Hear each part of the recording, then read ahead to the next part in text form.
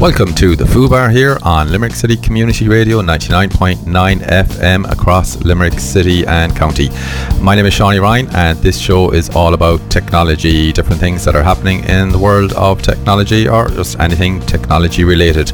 And if you have any topics you want us to cover or any products you're interested in or even have any problems you're having in tech these days, I'd be delighted to get an email from you. Email info@lccr.ie. Hopefully we can cover the topic here, and maybe if you have a problem we can maybe find an answer to any of your issues. And the Fubar is sponsored by the Limerick Post newspaper, where you can get all of the latest local news on limerickpost.ie. And don't forget, you can always subscribe to different podcasts, and we're delighted actually here on the Fubar that we are part of the podcast team on the Limerick Post. This show goes out as part of the Tech Post podcast as well, so if you ever miss it here on a Sunday, make sure you subscribe to the Limerick Post podcast. Go into your podcasting app wherever you get your podcasts, whether it's Pocket Cast, Acast, Overcast, or just the Apple Podcast app or Google Podcasts, whatever one you use. Go in and subscribe to the Limerick Post. There's some great different podcasts that come out regularly. Okay, so I'd like to welcome back to the show Una McCutcheon from .ie, who are the overseers of the .ie domain names in Ireland, and the website is weare.ie. So Una, before we go and look at the half-year report for 2021 that was released recently, can you just give the listeners a brief reminder about .ie and your role with the .ie domains? Yeah, sure. And thank you very much for inviting me back, Shawnee. It's great to be here again. As you said, we are the company that manages the .ie namespace for Ireland. So that means we manage the full database and the whole technology that sits behind that, the tech infrastructure, if you like. And that keeps websites available and accessible and active for the owners. We have 325,000 domain names, which is quite a good number. And we'll talk in a little while about the amount of growth that occurred during the COVID period. And my own role is Corporate Communications Manager with .ie.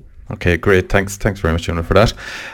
Now, just in terms of .ie domain names, people who might be familiar with domain names and getting websites, so a domain name is something that leads to a website. So obviously with your own one, it would be weare.ie. So people would go to their browser and they type in www.weare.ie. So that's the domain name, and people will always ask things like, what's the benefit of having a .ie over a .com or a .net or anything? What would be like the selling point really of the .ies for Irish people? So .ie is the country code for Ireland, like we just said, and it shows a business in particular that they're serving the Irish market. So it's very identifiable in that sense. .ie also performs better in Google search. It'll rank higher, so that if you have a business, for example, and let's say you're a shoe shop on Henry Street, so yours will come up highest in search as opposed to maybe an international website. So that's a really positive thing for a business owner. It's also very trusted. Anybody who applies for a .ie domain has to prove their identity before they get the domain. Okay. Now, not every country does that. However, we do see that the trend is moving much more towards identification, not only for domains, but also for social channels. You've probably seen some of the chat about that recently. Yeah. So we've always had that requirement. In the past, sometimes people said, why do we have to bother with that? And I don't have to do anything if I get a .com. But really, we stuck close to our principles, and we can now see the pendulum coming back in favour of proof of identity. Another aspect I think that's important is that consumers trust a .ie website over a .com, and we've conducted research in that regard. So it's properly evaluated research, and it shows that 75% of consumers trust a .ie over a .com. So that would be another very good reason. I think you've really hit the nail on the head there with that word trust. And especially on the internet nowadays, when people are doing more and more e-commerce, that trust has to be there. It has to be earned, and has to be shown. And I suppose from what you're saying there, that if a business has, or a person has a .ie, then there is a real identifiable business or person behind that, not just a scammer kind of thing, like that could register anything in any other country. Yeah, you're totally right there, and I think we all have seen an increase in scams, whether they're on the phone or online in recent times, and with a lot of public campaigns to warn consumers to be very, very careful about what they're doing. And you could definitely see that consumers are a lot more cautious and a lot more careful about checking out the credentials on a website and checking out who's behind it and so on. Yeah. But, with the .ie, you can rest assured that we know who owns that website. Right. And if anything goes wrong, we have somebody that we can contact. Exactly. And if it gets to the stage of, let's say crime or fraud or whatever, that's a matter for the police, obviously, not for us.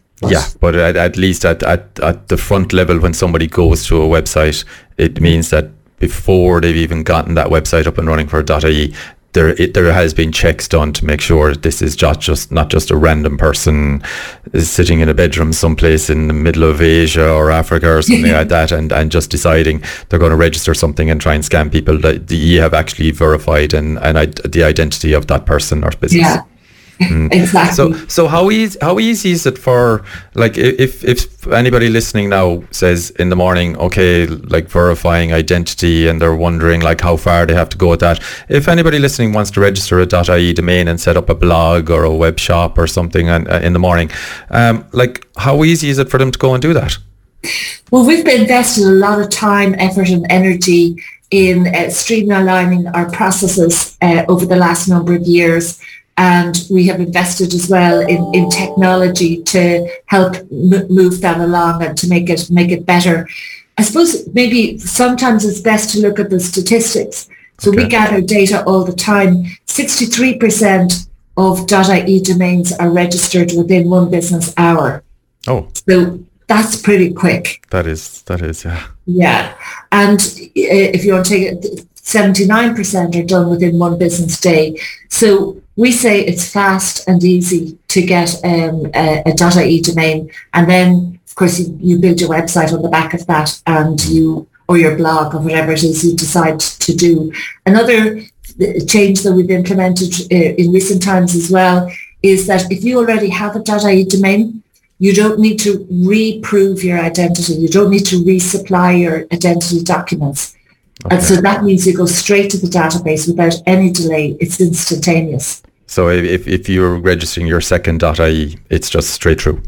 Straight through. Yeah. No delay. Yeah. So for a business to register, am I right in saying that it's just if they have a company name or a registered business number, that they can just put that in, and that's part of their validation, that if they have a CRO number, they're straight in? That's it, exactly. We have an automatic lookup to the CRO, so we can validate that it's the correct number, etc. Okay. So, yeah, that's for a business. And then for an individual, it might be a passport, other forms of identity. And they just need that. That's just really a photo of their passport or ID. It's a scan, yeah. All right, so that makes it very easy for people to do that. Like everybody could just take a photo of their driving license or passport with their phone and just submit that with the application. Yeah. It's basically snap and send, yeah. Yeah, so that makes it really, really easy. So anybody can get, there is no barrier to entry really on this. No, there isn't. I mean, it's fast, it's streamlined, it's easy, it's straightforward. So yeah, we're delighted now with the work that we've done in terms of the process improvement and the technical underpinning of that allowed that to happen. Okay.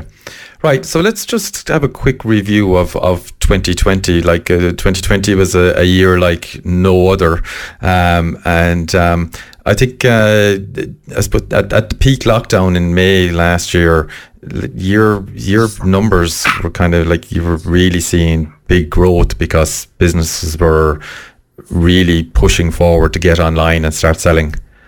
Yeah, that's absolutely right. COVID was a massive accelerant for us. We saw a lot of businesses, especially SMEs, small to medium-sized enterprises, either going online for the first time or deciding they were going to spend time revamping their existing site that might not have been up to scratch. We saw a lot of activity around businesses doing click and collect via their website. And then we also saw full e-commerce as well. So it was the whole full range. And, we really, I think one of the key points as well, people might be familiar with the Trading Online voucher, which is provided by the local enterprise offices. And in 2020, they had over 13,000. They gave out over 13,000 Trading Online vouchers, and they made the rules for application much easier and removed quite a lot of barriers. So that was, the government recognising that they had to jump in and help small businesses really, really quickly. Yeah. So yes, the peak lockdown in May, if we all remember back to last year, at that point we were closed everybody's working from home for about 6 weeks at that point. And after the initial shock of the first few weeks at home and the uncertainty of what was going to happen, there was a realization that this COVID pandemic was not going to get solved in 3 weeks like we thought maybe at the very beginning. So people began to plan and say, well, hold on a second, who knows how long this is going to go on. So my business has to survive. And the way to survive is to get online and to get a website. Yeah. And we saw a similar peak in December 2020 and January 21. If you remember, that was also a very tight lockdown period. Yeah. So really, the domain registrations have kind of mirrored the peaks and troughs of the lockdown. All right. So I suppose people were kind of, this accelerated a lot of people's plans where before they might have been busy with their physical shop and everything. And then because they were stuck at home and didn't have custom coming through their door, it gave people a lot of time that they previously wouldn't have had to go and actually look at these things. So like I've read some reports whereby like worldwide that the whole lockdown and the COVID situation has kind of accelerated e-commerce by 7 to 8 years. That where it has driven people forward so fast that the amount of online shopping and like all you have to do is look at the amount of vans doing deliveries to different houses now and everything, that it really has accelerated that. Would you think that's about accurate with the amount of years that we've accelerated our e-commerce situation? Yeah, I've read similar reports, Seanie, and I would agree with it 100%. And I think that COVID was the kind of tipping point. It was the moment that businesses realized online is absolutely critical and there's no going back. Yeah. And that, things that they put on the long finger for various reasons now had to be top priority. And what is interesting is that Ireland and Portugal had the highest growth rates across the EU during COVID. So .pt is the domain for Portugal, .ie for Ireland, obviously, and each pretty much 10% growth in 2020. Wow. Net growth, yeah. I wonder what's the demographic or what is it about Portugal and Ireland that had us so high in growth? Yeah, I can't answer that one. That's a strange one. I think I'll have to do a bit of reading on that later on now and find out. Have we something in common with the Portuguese? Yeah. All right. Okay, so let's get into the first half of 2021, which was the report that came out. So I just want to have a look at the growth rate of new registrations. So there was like the database, the .ie database is growing all the time, and the amount of new registrations is peaked in May, they peaked in December, and then January of 2021, and we know that that's really down to the lockdowns and the amount of people driving forward. Is there any other aspects to that, or is there anything in terms of the new versus the net? I know that the net is slightly down on the previous year. And is there any kind of a contributing factors to that? Yeah, well, just maybe for your listeners to give it a little bit of context, and I don't want to go into too many numbers now because I know a lot of people don't like numbers, but in 2020, we had a 30% increase in new .ie registrations. So that was massive. It was our biggest year ever. Yeah. So again, for your listeners, that's new growth. Then net growth is obviously some people don't renew their domains for whatever reason, and I'll talk about that in a second. Yeah. So that's what has our net growth. So because 2020 was an exceptional year of growth, obviously you're going to see a certain number of those domains not getting renewed because domains have to be renewed every year. So that might be because some of the reasons that we've identified is somebody maybe had a really good idea about a business and maybe it's stalled due to COVID. We also saw some examples of people who said, I'll set up a little side business working from home, and it just didn't take off the ground maybe as well as they had hoped. Every year we have people who don't renew their domains. That's totally normal. But it was just in the context of the really exceptional growth in 2020 that it was that bit slightly higher in the first half of this year. Well, actually, I think my mind is just going back to a previous when you were on there probably about 2 or 3 years talking with me on the show as well, and I think you had relaxed the rules around personal names or something. There was something happened, and there was a bit of a skew again in the number of registrations because there was a boost because of it. I suppose if there is something like COVID that skews the new number of registrations and there's an exceptional jump of 30%, then that is going to contribute to the following year. It's very hard to keep a 30% growth again in normal times. It is indeed, yeah. No, it is indeed. Yeah, you're absolutely right there. All right, okay. But one of the other things that caught my eye in the growth rate is the inside in the report. It says that the number of .ies in the database has grown 49% on the same period 5 years ago. Yes. So like that's like a 50% increase on the figure from 5 years ago. That's quite dramatic. Yeah. It is dramatic. And I suppose in a way you'd say what business couldn't have a website now? There's really no business sector or area that can say, a website isn't needed in my business. And we did find that from our research in previous years, especially amongst professional services companies. They were going, look, I'm a solicitor, I'm an accountant, I don't have any need for a website. But that's all changed now because the first place that a consumer goes to look for information about any service provider, shop, retailer, whatever it happens to be, is online. Now, they might very well walk into the shop to buy the product, but they want to know that they want to check it out, check the price, check the, product information online first. So that's kind of on the retail side. And then on the professional services side, they're really looking for validation that, Joe Bloggs solicitor is who he says he is or she is, that they have, their qualifications, maybe case studies, whatever it might be, or testimonials, that type of thing. Yeah. So I suppose that really would be a contributory factor behind the almost 50% growth in 5 years.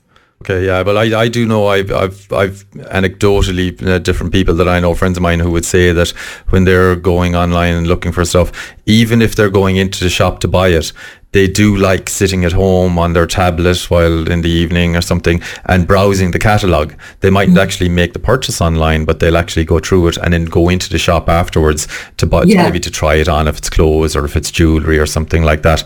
But so you're right, and people want to go and they want to see, even if it's just a gallery of stuff, of pictures of previous work, if it's construction, they want to look and see what have they done before. So you're right, there is no business that can be without a website these days. Yeah, and honestly, I think as well that COVID has had some impact there as well. I know for my own part, I had an event to go to, a virtual event that was being filmed, so I had to look right, and I needed a new dress. So I was online figuring out, found exactly what I wanted, rang the shop, have you got that in stock in this size, on that size? Okay, I'll be up. It took me 10 minutes to get in and out of Dundrum Shopping Centre because I had done all my research, and that meant that I encountered fewer people. Yeah. I was in the place for a lot less time. I was going with a very specific mission in mind. I wasn't browsing. And, it was very, very convenient for me now, I must say. And I think a lot of people would experience the same thing. Yeah, that's exactly it now. That's the way, like there is no business. There's nothing that can't be done now, that they have to have the website there. They have people.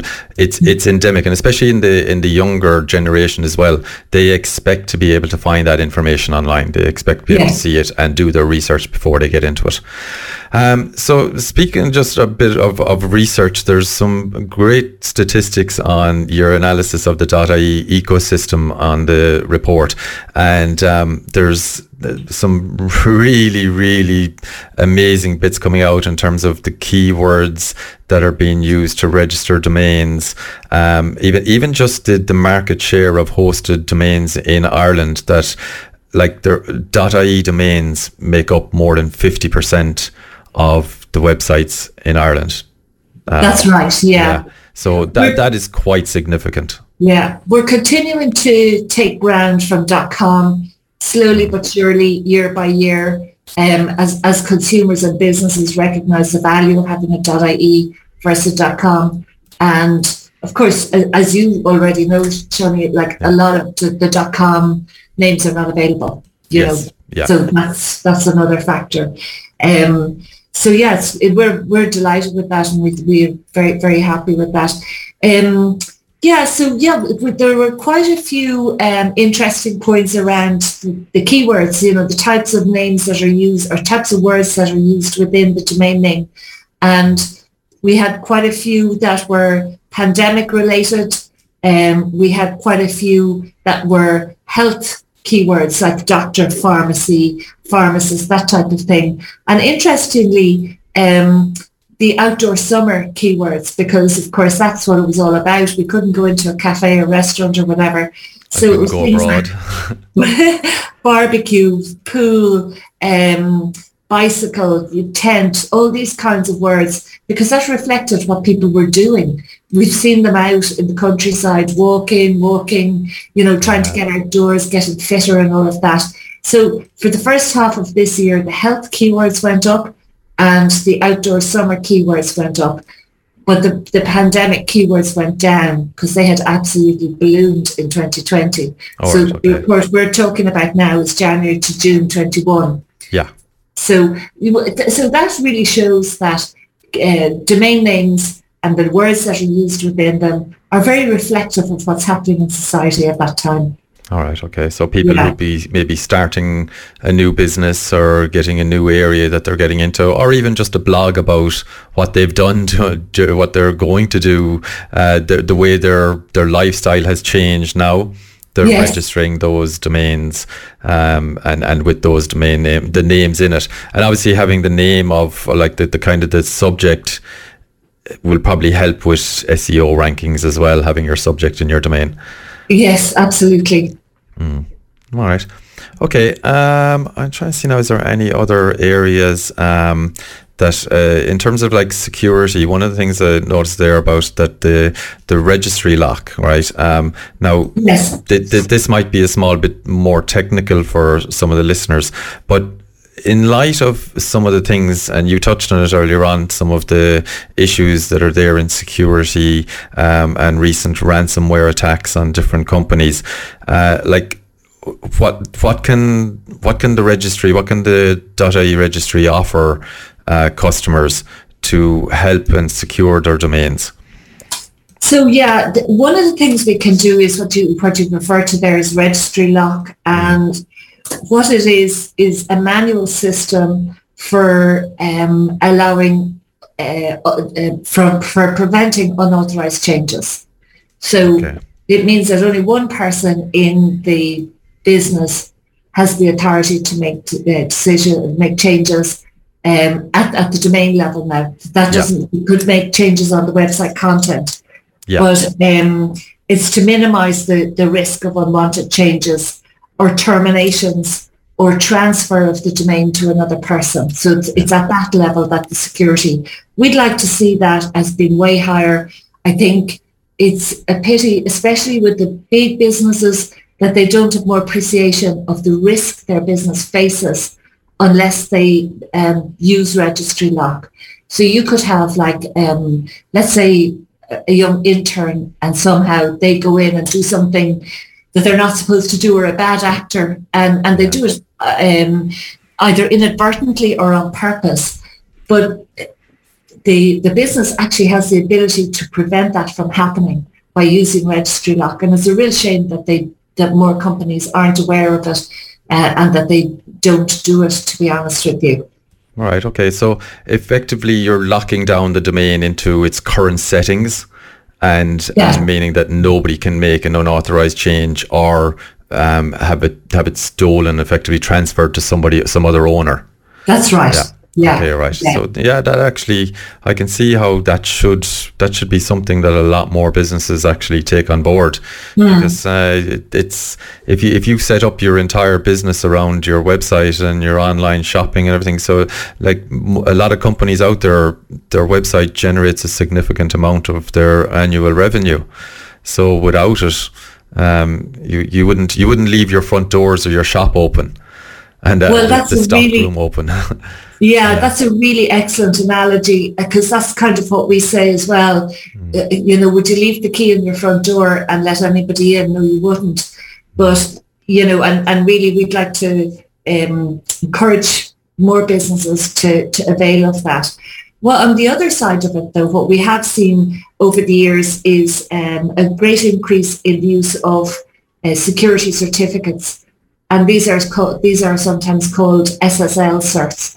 People with businesses would be very familiar with them.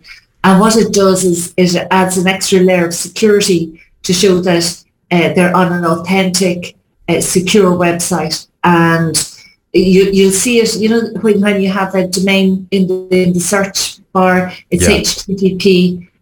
And if it's a secure website, it has S. And coming back to what we were talking about, consumers earlier being a lot more savvy, I think now they are looking for websites with security certs built in, because if you don't have it, it pops up with an error message saying this site is not secure. Sure, Proceed or don't proceed. Well, the vast majority of people are going to say, I won't proceed with this website. Thank you very much. Yeah, they don't want to be putting in their credit card information or something like that. So if they have the SSL cert, they'll get that little padlock up in the top of their browser as well. So you're seeing the good growth in that, a good uptake in that? Yeah, we saw 20% growth in that in the last 6 months. So that shows that businesses are responding and are more aware of it. Yeah, and again, having the SSL cert on your website, once again, it'll increase your rankings in the SEO as well, because I think Google are really focused on the secure websites now of giving them better ranking if they have an SSL cert. Yeah, you're absolutely right. I think a lot of the impetus came from Google about 18 months ago. They really started to make that change where you appeared higher in ranking if you had the security cert. But now I think businesses have got the message and more of them have it. All right, okay. So let's just have a quick look at some of the growth regions in Ireland in the first half of 2021. So there are a number of areas that were actually really came up in the rankings that were, I suppose, surprising for me to look at when I see the growth rate in say 17% in Antrim, 18% growth rate in Kerry and Laois, and a 23% growth rate in Longford. That's amazing growth rates in different areas around the country. So it really is, and I think again it comes back to what we were talking about earlier, which is that people are trying out new things, trying out new projects, setting up new businesses, and really a domain. If you register a domain, is kind of a forward indicator of economic growth, because mostly that's what people do it for. And we also saw with COVID that there was a mass exodus from the cities as well. A lot of people relocated to different counties and towns and villages around Ireland. They saw that geography was no barrier to working remotely, as long as you had good internet connection. So people have really reimagined, I think, a lot of the way they're going to live and how they're going to work. And so that would account for some of the domain increases. That makes a lot of sense, actually, yeah, that you would have as people go to different areas and possibly even set up something locally there. And so if somebody had relocated, and then they might set up a local coffee shop or something like that in the area as well, So that makes a lot of sense, actually. I hadn't thought of it like that. So many businesses as well pivoted to producing pandemic-related goods. So they had there was this one guy who was doing these desks that you could quickly assemble, for like £100 or something like that. Oh, I remember seeing that, yeah. Yeah, and he had been in some completely different business beforehand. And he'd say, my business is gone, finished. What am I going to do? I have this skill. So he gets a new domain. He's living in Mayo, let's say, and he registers that new domain. And that was sort of driving some of the numbers. But it was interesting to see that Limerick was up by almost 6% as well. Yeah, well, I'm looking at it and saying overall we're nearly at 3% of the overall database, the overall share of it. And I was thinking to myself, considering Limerick can do back-to-back wins in the hurling, in the All-Ireland, we really should be a lot higher than 3%. So this is my call out to Limerick people. Come on, get your .ie domains and get us up there along with the hurlers. Had to give the old plug for the Limerick hurlers there. You're dead right. That's hopefully that might produce a boost in the hurling related domains around Limerick anyway. So but yeah, I suppose it is a good growth rate, I suppose 6% in Limerick, but we'd like to push that a bit higher anyway. So, no doubt when we're chatting again after the next report, we'll be interested to see how much growth. All right. Okay. I think we just a small bit more time just to, you wanted to talk about the Digital Town Awards in 2021. I just thought that when I was on chatting about the stats that your listeners might be interested in the .ie Digital Town Awards. And I suppose a key part of our work is to enable and empower people and businesses and communities across Ireland to thrive online. And we've been doing various digital projects, especially for SMEs over the past number of years. And we sat down and really reevaluated and reimagined this work and figured out how are we to reach all the communities, especially in the regions and in rural areas, and came up with the concept of the .ie Digital Town Awards. And this really is an opportunity to shine a light on the digital achievements of local towns and villages, and also to foster digital adoption. So you might say, well, what kind of projects can enter? So it will be digital projects in like tourism, in health, in social enterprise, culture and the arts, community, business, of the full range of what happens in any town. Okay. And as long as the project has a digital element, then it would be eligible. So the nice thing is that the prize fund is €100,000. So it's pretty chunky prizes. Yeah. And there are 13 categories. So the awards took place for the first time in 2021, I beg your pardon. And we will be running these awards over the coming years. So if your listeners are interested, they can go to our website, weare.ie, where there's lots more information, and we will be announcing the awards for 2022 early in the new year. And I can see it on the website there, actually up in the top menu. You see Digital Town, .ie Digital Town is right there in the menu. So all the information about the Digital Town is there. And I'm looking at the winners actually now for 2021. So Dingle Peninsula was crowned the overall winner in 2021. The overall winner, that's right. That's fabulous. I mean, there were some lovely projects. There was one from Arranmore Island where they were using Internet of Things as an assistant, as a device for assisted living for people, especially elderly people. So for example, if a door opens or they knock over the kettle, the IoT will pick that up and it'll send out an alert to carers or family members to be able to go around to the house and help them. So that sounds like an amazing project. Absolutely brilliant. And there's another one which was near enough to your own county of Limerick, which was a project in Clare for cycling. And what they did was they had a sensor device at the bottom of the hill. I think it was that Corkscrew Hill, if I'm not wrong. Okay. And you could put in all your info, your credentials at the bottom of the hill. And when you cycle through to the other end, you scan your phone again, and it says it took you 30 minutes to cycle it. This was the gradient. This was the fastest person who cycled this route today. You're number 10 out of all the people who visited. And then you could take snapshots. It's just brilliant. Apparently they were inspired by a similar thing that they had seen in the Alps. And a tourism group came together and created this project, and it's got great traction. That's amazing. Oh, I really need to go through all these now and have a look at that, because I didn't even realize there was that's a really broad scope of types of cases and entries into this, and what I know you said as long as there's a digital aspect to it, but sometimes people can think a digital aspect means a website or something. But this sounds like it's so broad. That's amazing. I definitely need to go reading about this now, and I'll encourage other people as well. Definitely, listeners, go on to weare.ie and have a look at that and look at the different projects there. That's something for me for the afternoon now to spend my time on.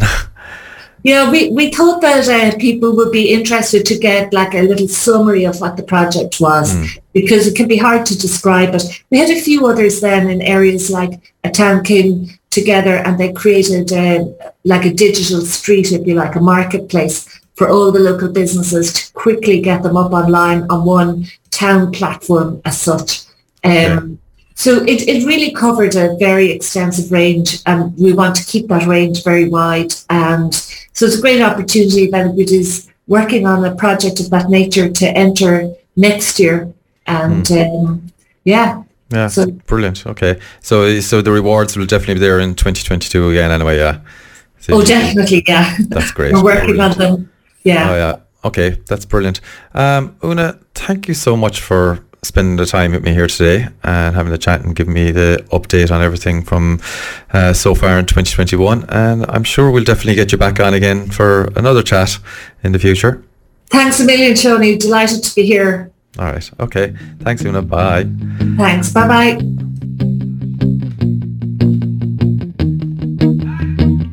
Okay, and I'm joined again by Dave O'Neill. Dave, welcome back. How are you doing? I'm good. How are you? I'm absolutely brilliant. Let's go on to CSAM. So we kind of briefly touched on it the last show, and we talked about the Apple had announced that they were bringing in this photo scanning system to protect against sexual abuse material. Correct. That's it. Yes. There's a couple of areas in this, Dave, and I'm going to take this. I would actually recommend people go to, there's a brilliant podcast on the Apple Insider channel. Anybody who's into podcasts, they probably heard me talking about Apple Insider before, but podcast number 368 on this, they had a special guest on for that, Jason Ayton, and I would recommend, if you want full details on this, to actually go and listen to that podcast, because they really go into details in this. So some of the things we're going to talk about here and some of the points I'm going to make, I got directly from them anyway, so I'm going to credit them on that anyway. But the CSAM that we're talking about is an acronym for Child Sexual Abuse Material. All right. And Apple had proposed to bring in a number of measures, some that are actually there already. Okay. So in the way they were talking about it, the first one, that they were going to bring it into Siri and search. So if you searched for something online, or asked Siri to look up for something, and it gave you some material that was sensitive, that they would alert you and give you a warning that this may contain sensitive information, and also give you links to get help if you're a victim of this or if you need help on it, right? So Google do this already anyway, that if you search for something, they will give you links for more information and help about this, and they will warn you about the material. Okay. I haven't come across that myself, but obviously that's a good thing. Right. Most of us in our normal lives would not come across this because we don't go looking for this. So That's you're true. talking about normally somebody, say if they're a researcher and they're writing a topic about it, or if they're a journalist and they want to get more information about what happens and get the process down, they're the people who would see it, right? Yeah. And obviously the people who are up to no good as well. Okay, but you like there could be some kids out there who might be a victim of this, and they might go into Google and say, what do I do about this kind of imagery? And it would give you links to helplines, etc., to ring about this. So that was what they were proposing to bring into Siri and search. So that's the first part of it, and I think we can all agree that's fine. Yeah. Right. Okay. So the second part was, and this is where it's going to be on-device machine learning, was that if a minor, somebody who's linked to your account, like one of your children in your family, if they sent or received what was considered explicit material through iMessage, then it would alert the adult linked to that account, the guardian, the parent. Okay. I see. And that involves on-device machine learning, which is looking at the content of the image and determining what it thinks is the subject matter in the image. Okay. Yeah. And alerting if it thinks this might be wrong. Okay. And I think the age limit they were proposing on this was anybody under 13, which I see. I think I would agree that you should be able to set that limit, because if you've got someone who's 13 or 14, you still want protection on them. So I don't want to know that a child at 13 receives an explicit image and a parent gets alerted, and on their 14th birthday nobody gets any notice of it. So I think that should be a limit that certain people should be able to put. The guardians should be able to put that on, because different kids mature at different rates. Absolutely, 100%. And again, it's illegal. Even a 14-year-old is still a minor. Correct. Yeah. So I think that age limit is something that should be decided by the adult. But that effectively, again, it's just on device, looking at what you receive in iMessage and alerting the guardian if it thinks it could be something wrong. And I don't think there's anything wrong with that, because most people, like if you have parental controls on your children's phone, then you can decide what apps they can run. You can decide what contacts are in their contacts list, as in who they can message or phone. You can decide what web pages they go to, and if somebody sent them something that they shouldn't get, or if the child themselves took a photo and tried to send it, you should be able to get alerted about that as well. I agree, yes. The guardian should be anyway, absolutely, yeah. Yes. And that information, that notification does not go near Apple, doesn't go near any third parties. It only goes to the guardian of the account. Okay. Right, so that was step 2. Then you've got step 3, which is the one that got the entire world up in arms. And this is where they were saying that they were going to turn on the CSAM scanning across your photos if they were going to iCloud. All right? Yeah. The impression I got, though, was that they were going to scan your photo library regardless. That it was going to do it on device, and then if there was any kind of detection on there, it was going to send an alert to the authorities, including Apple. No, that's not correct, you see, and that's and where... I think the media kind of twisted it that way, or at least maybe that's how they understood it. I don't know, but that's how it was reported initially anyway. Correct. Right. So I've done a lot of reading on it. And again, I'm going to refer back to that podcast from Apple Insider that they did a great coverage on it. And they really explained what was going to happen. So the main thing out of it is, if you don't have iCloud photos turned on, as in like copies of your photos from your phone uploaded to iCloud to a backup, then nothing happens. Absolutely nothing. There is no hashing of your photos, no analysis of your photos, no nothing until you turn on iCloud storage of your photos. Okay, that's fair. All right. So all the data on your phone is still yours, still your own private material. So that's the first part of it.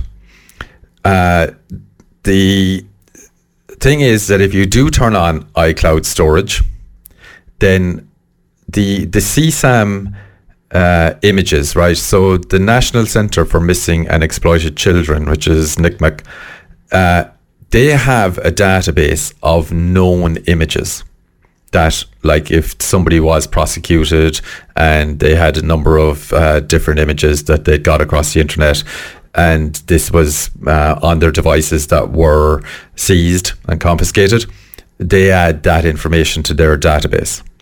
And they provide a hashed version of that database.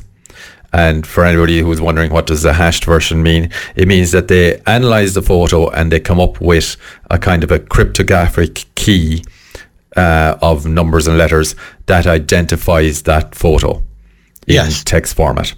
And they give out a database of their known bad images. And you can then compare what you have against that database. Okay? Yep. First thing is, Facebook and Google have been doing this for over 10 years. And most companies that allow you upload to any kind of cloud storage for backing up your photos and everything, most places, American-based, are using this database already and have been for a long, long time. Apple have been using this database, but not to scan your photos up to now, just to scan if you saved normal files into your iCloud file storage. I see.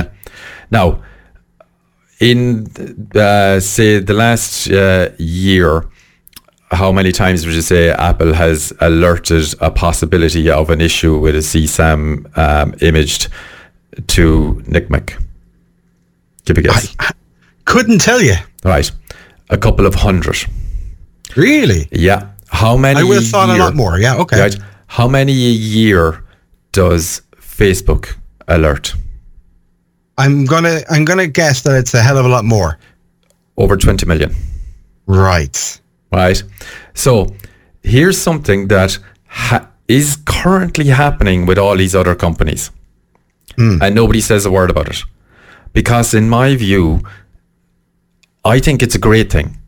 Right? If the companies are out there and they're scanning and alerting of these potential issues with child sexual abuse material, what's wrong with that? The only people who could be against that are the people who are doing something wrong.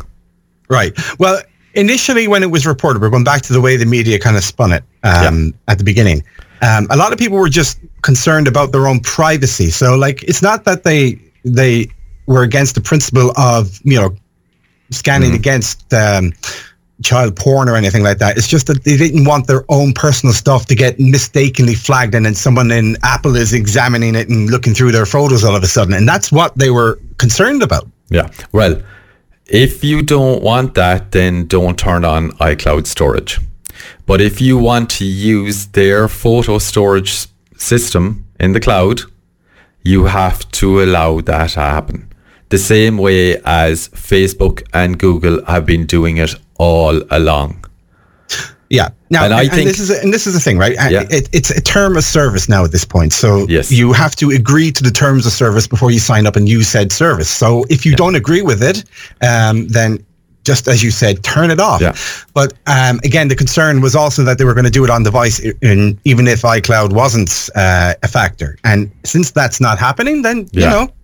Right. And how it was going to happen was then, because there's hashes in a database, what they're doing is they're comparing the hash in the database against the hash of the image that they check. And they're saying the possibility of a fake positive is pretty much 1 in a trillion per year. Okay. Right. Which is pretty much negligible. Right. And what would happen if they found one image that was wrong, it would do nothing. It has to find a collection of images. I see. All right. So they don't say what the threshold is, and I can understand why they won't set the threshold, because then people know how many you can store. Yeah, exactly. Yeah. If a number of images are found, then what happens is someone in Apple gets alerted. Right, and that person can then review it. They have to manually review it. They don't get to see the full photo. They get to analyze a part of the photo to see if this is something worth looking into, or is it a false positive. And if it is something that passes their checks, they then pass that information on to NCMEC, who then can talk to the authorities if they want to. Okay. So that's the process. It sounds fairly straightforward when you put it that way. Yeah. It is.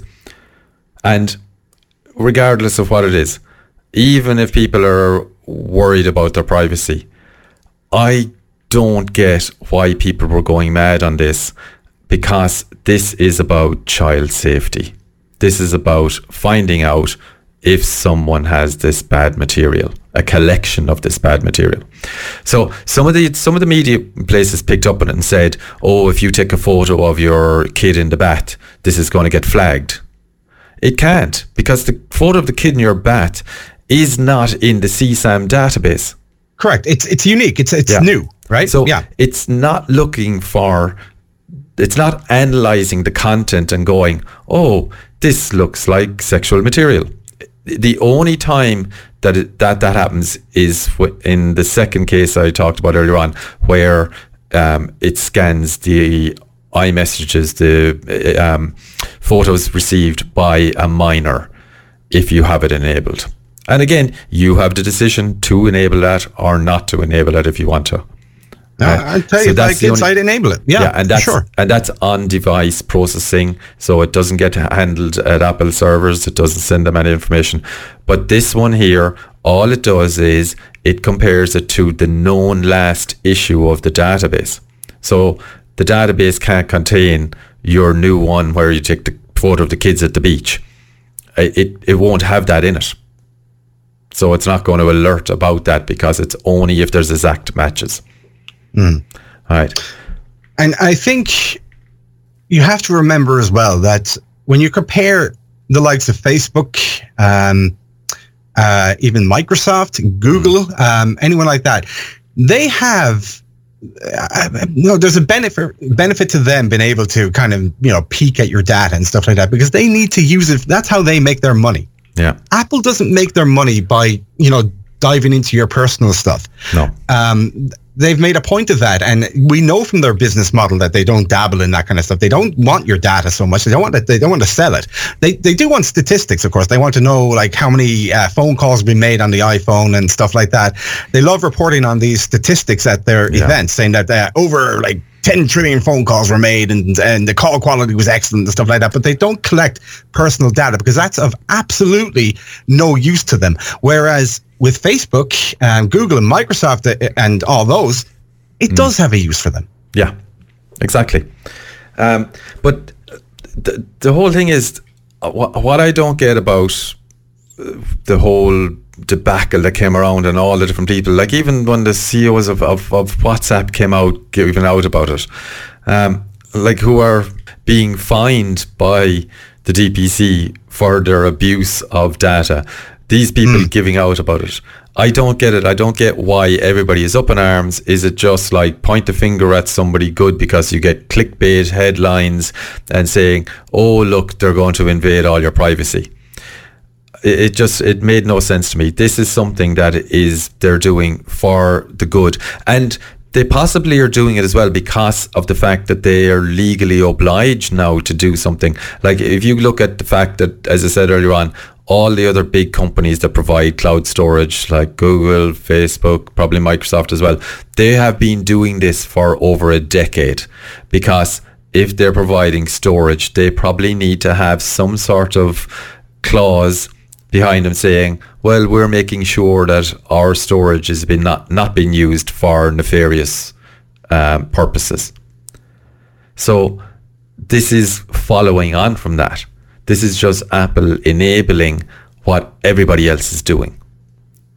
And and they're late to the game, very as late usual, to the because game. they like to get things right, of course, but they're late to the game. So this isn't as big of a shock as everyone seems to think it is. Correct. Now, one of the things that I read that where people were highlighting and saying, oh, but what if, say, some government like the Chinese government or Russians or something came along and said, well, seeing as you're analysing the photos, we also want you to analyse for these political type images or anything that they want to find out about.